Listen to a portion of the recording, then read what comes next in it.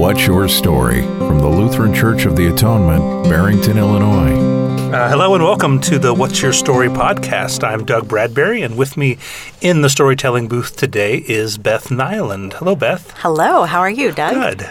Now, Beth has her own storytelling business, and your business card, you said, calls yourself a what?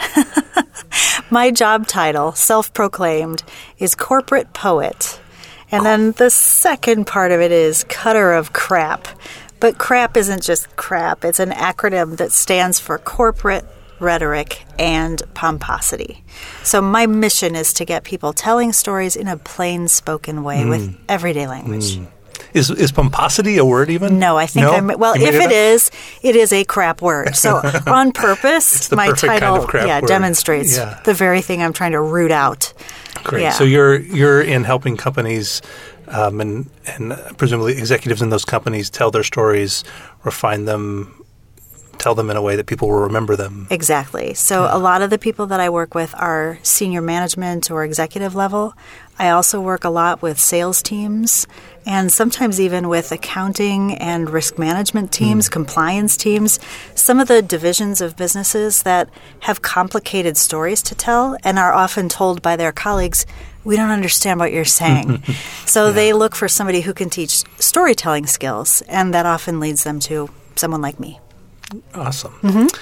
And so we're here at Lutheran Church of the Atonement on a Wednesday night, and Beth just led a workshop for, you had the high school jam kids, we had confirmation in there, and then a smattering of other adults who came for the event today. And you kind of walked us through a workshop exploring the three key elements of storytelling. I'm wondering if you could just talk about those briefly for those who weren't here tonight. Sure. What do they need to include when they're trying to put together a good story about their faith? Yeah, absolutely. So the first thing is I did come with a prescription of three things. I think three is a good memorable number. I can remember them, yeah. There's a trinity for a reason, right? Trinity works. So really, if we were to talk about all of the elements that make a good story, we'd need an entire semester. But you can boil down three key elements that can help all of us be more mindful of how we tell a story, how we craft a story. So the three things we talked about tonight were details, choosing the right details, the vivid details, the details that are going to work for the audience we need to reach. Using imagery, so painting a picture, putting everybody in the scene so that we can see and hear and feel and live that moment right along with the storyteller. And then finally, the third thing we talked about was tension and conflict, which is what makes a story interesting. Without tension and conflict, nobody goes anywhere. So by just talking about those three things, and it was stunning how everybody could remember those three things because we hit them over and over again. And just in the telling of very simple stories about things like cows, which we actually had tonight, a story about a steer. We did. A steer who was mean and tasty, right? Just by telling and processing those stories and picking out what were the details, what were the images, what was the conflict, we can study how stories work. And the more conscious we are of those things, the better we become in telling everyday stories every day. You workshopped a few stories for us today, and we had, I think, two good examples of, when it comes to details, of details that sort of moved the story forward, and we had one example of a detail that really distracted some people in the room. How can you tell the difference when you're putting together a story? Like, what details need to be in there and what details will just get in the way for the listener? Yeah, that was fascinating, wasn't it? You know, so just for the listeners of the podcast, what happened was a gentleman stood up and told his story, and he was a good student. So he listened to me talk about how to do this, and he purposely picked details. And he included a last name in a story that happened long ago, far away. But he picked a last name that was familiar to me. It was it wasn't Smith. It was an unusual name. I knew the name, and as soon as he said that name, I stopped listening to his story, and I got into my own head. Yeah, started thinking about my own story, right? Yep. Yeah, because I I wanted to put my story together with his so badly that my brain took over and I stopped listening to him. And you lost it. I did. Mm-hmm. And as the leader of the workshop, I had to think really carefully about how to get back in. And I knew I had missed at least 2 sentences of what he was saying. So I tried to cover for it. But then I thought, well, this is a teachable moment. So I said at the end, there was one detail that he gave that took me off track. And oddly enough, the woman sitting right in front of me said, I knew someone by that name too. Yeah. And she and I both had that same listener's experience of being distracted from his story because that one detail sent us on our own path. So we had a good conversation about that. And the truth is, he did the right thing. He was picking details to really illuminate that story and try to put us in it. Mm-hmm. And he couldn't have predicted that 2 members of his audience would be distracted. Mm-hmm. The way you choose those details is to really know your audience. And so if he had known that there were 2 of us in the room who were going to be distracted, he would have never, ever given that detail. He didn't see it coming. So study your audience, know who's in your audience, and then share your story with some people ahead of time before you put it on the big stage or reveal it in whatever form you're ultimately going to do, and see how it plays and see if it is a distraction to someone else. You walk us through a great process tonight of setting timers and writing and rewriting and then testing your story or sharing it, putting it out there to see how people react and what details people remember. Mm-hmm. Could you outline that for our listeners here? Yeah. So the first thing is, and you mentioned the timer. Mm-hmm. We all have a tendency, I shouldn't say all, there probably are some very disciplined, good people out there who get a writing assignment or know that they have a story to tell and they dive right in and they go after it. Most of us are not wired that way. Most of us procrastinate. So I personally know that my own writing process involves a lot of putting off. And for years I put off writing because I thought I needed big expanses of time to get the work done, and it isn't true. And we saw that in action tonight when I set a timer for 3 minutes. I gave a very basic assignment. Well, we were just supposed to write a memory, basically, about a moment in time. And when the 3 minutes were over, I had everybody hold up their paper to show how many words they had written. And the amounts varied pretty widely, but there were people in the room who had covered an entire 8.5 by 11 sheet of paper in 3 minutes with a pen sitting in a church pew. Not even a desk to write on. So the first thing is to use the pressure of time to get past your own mental roadblocks and just write. Because you stop, when you have such a short amount of time, you stop critiquing, right? Yes. You just go as fast as you can to get the story out. Mm-hmm. Your internal critic or your internal editor doesn't have time to fire you up. Yeah. You just write. So that's the first thing. Use the benefit of a timer to get something done. And then I guess the next big thing is the process of workshopping. So that's what we did tonight. We had some very brave souls stand up and read what they had written in only 3 minutes' time. And then all they did was read. We didn't let them make any excuses. We all had the same parameters for doing the writing anyway, so there was no sense in making excuses about what they had done. And they just waited then for us to reflect on what we heard. And the 2 questions that we asked ourselves while we listened to them were, what sticks? So what are the details or the images or the facts even that after hearing this telling of the story, what am I still holding on to? What stayed with me? That's the first big question. So that's a good indication of what's strong in that story, right? Yeah. Where you can focus and embellish more and develop deeper. Yes. Because those are the things that connect. Yes. Yeah. It could be, what is the thing that I want to emphasize? It could also be, we didn't have this experience tonight. Every once in a while, though, I'll be in a workshop like that, and somebody will read their story, and we will reflect back what we heard, and they will say, oh my gosh, that's not at all what I wanted you. That's not the detail I wanted you to remember. Yes. So then that's a good cue to the writer to go back and say, okay, gosh, how do I change this so that the focus is on what I really intended? Yeah. They would have never known that necessarily had they not had the courage to share with somebody else. So that's what workshopping does for you. It gives you, it's like putting yourself in a mirror and being able to know what the reflection really shows instead of what you think you see. Yeah. So the first question is what sticks, and then the second important question is what are the openings? And openings can be, wow, I have a sense of curiosity. Now that you've told me that part of your story, here's what I want to know next. An opening can also be, gosh, you left out one little detail, and I feel like if I knew what color the car was, I'd have a much better appreciation for the scene. Or if I knew how old your grandmother was, that would make a big difference to me. So what openings, what gaps did you leave, or what space did you create where we can continue the conversation? Just asking those two questions and reflecting back to somebody what you've heard in their story can be so helpful in shaping how you want to change or modify or amplify your story as a person who wants to tell it again. Because hopefully you do want to tell it again. Yeah. And we've got this great opportunity for people in the congregation to do that in the small group series that we're doing. We're doing different kinds of ways to tell stories. A couple weeks ago, we did your 3-word story, right? Similar to your setup today of my favorite blank is blank and blank, right? Just that short story. But we've been essentially workshopping in these small groups, people telling their stories and practicing them with each other so that they become tools, language of our faith that we can use in our everyday. The practicing, that's where the confidence comes from. The more it does take courage, especially with a faith story, to speak up.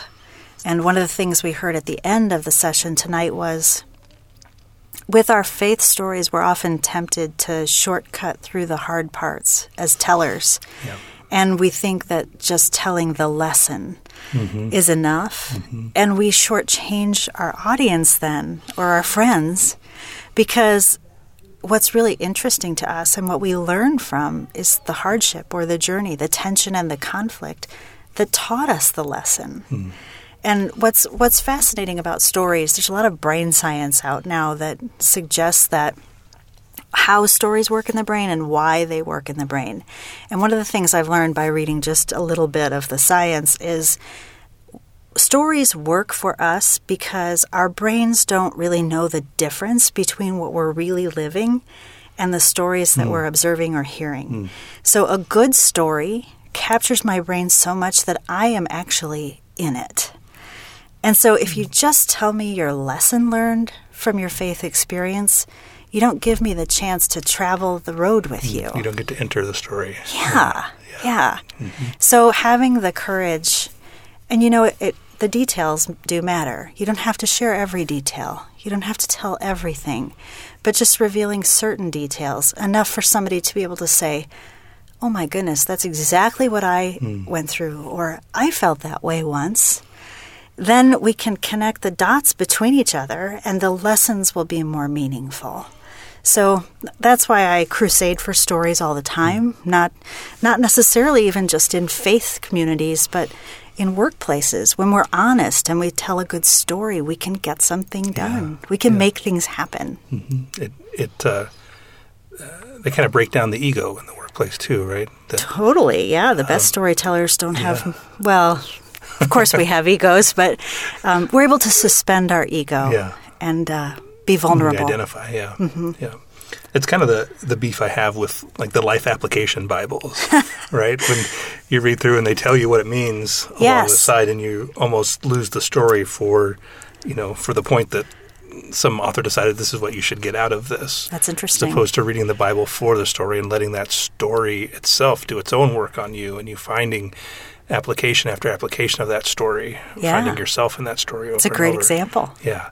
I wondered if you might tell us just a little bit of your faith story, maybe even start with the prompt you left us with. My faith is blank and blank. Ooh, turning it around on the instructor. On the storyteller. Okay, my faith is blank and blank.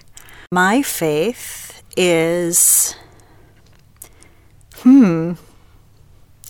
inconsistent and inconceivably present.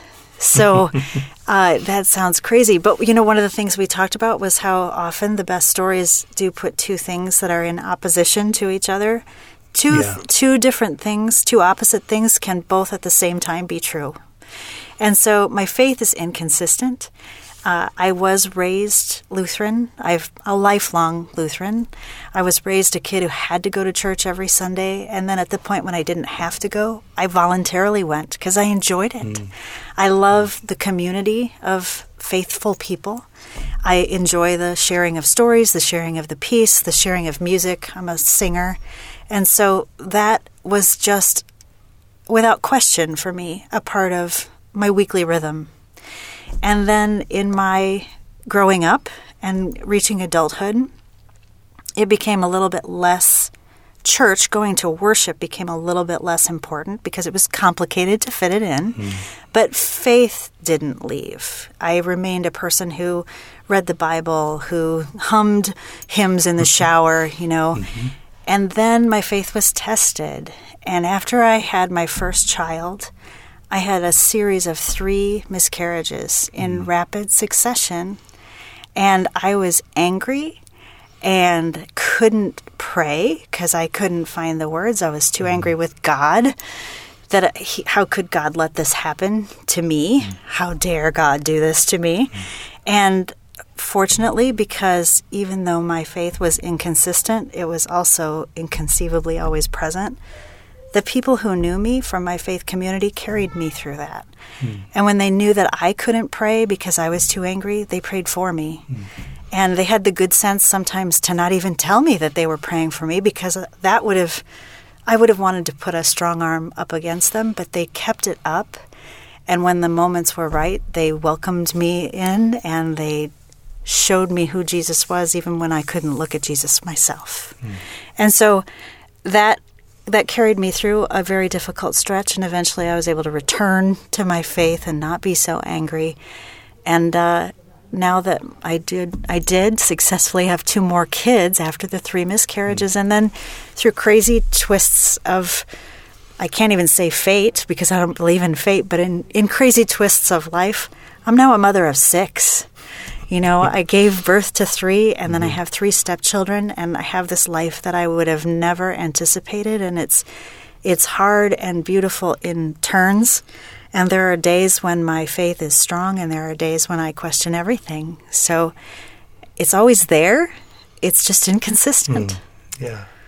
And what's amazing about that, your story of pregnancy loss, is that you became a part of Jen and mine's story in that same kind of journey. So for our listeners, Jen and I were at the church where Beth attended at the time that we had a miscarriage and found ourselves in that same, this is me finding myself in your story again, but right. Had that same experience of, of anger, of not being able to pray, not even being able to hope for another child or for, and you were part of the community that when Jen shared that with the community, that came around us and held that hope and held that prayer for us. It's hard, too, in moments like that because all of our stories are different. There are common threads. There are these universal things that happen. And even, people who are listening to us right now who've never been involved, never been a couple that experienced a miscarriage, we've all experienced loss. And so even somebody who could not exactly identify with the 2 stories that you and I just told, they've felt loss. So they're in our story. It's extraordinary how that happens. Prayer is a whole other kind of storytelling. And, the stories that we tell ourselves in our prayers are one thing. God knows our whole story.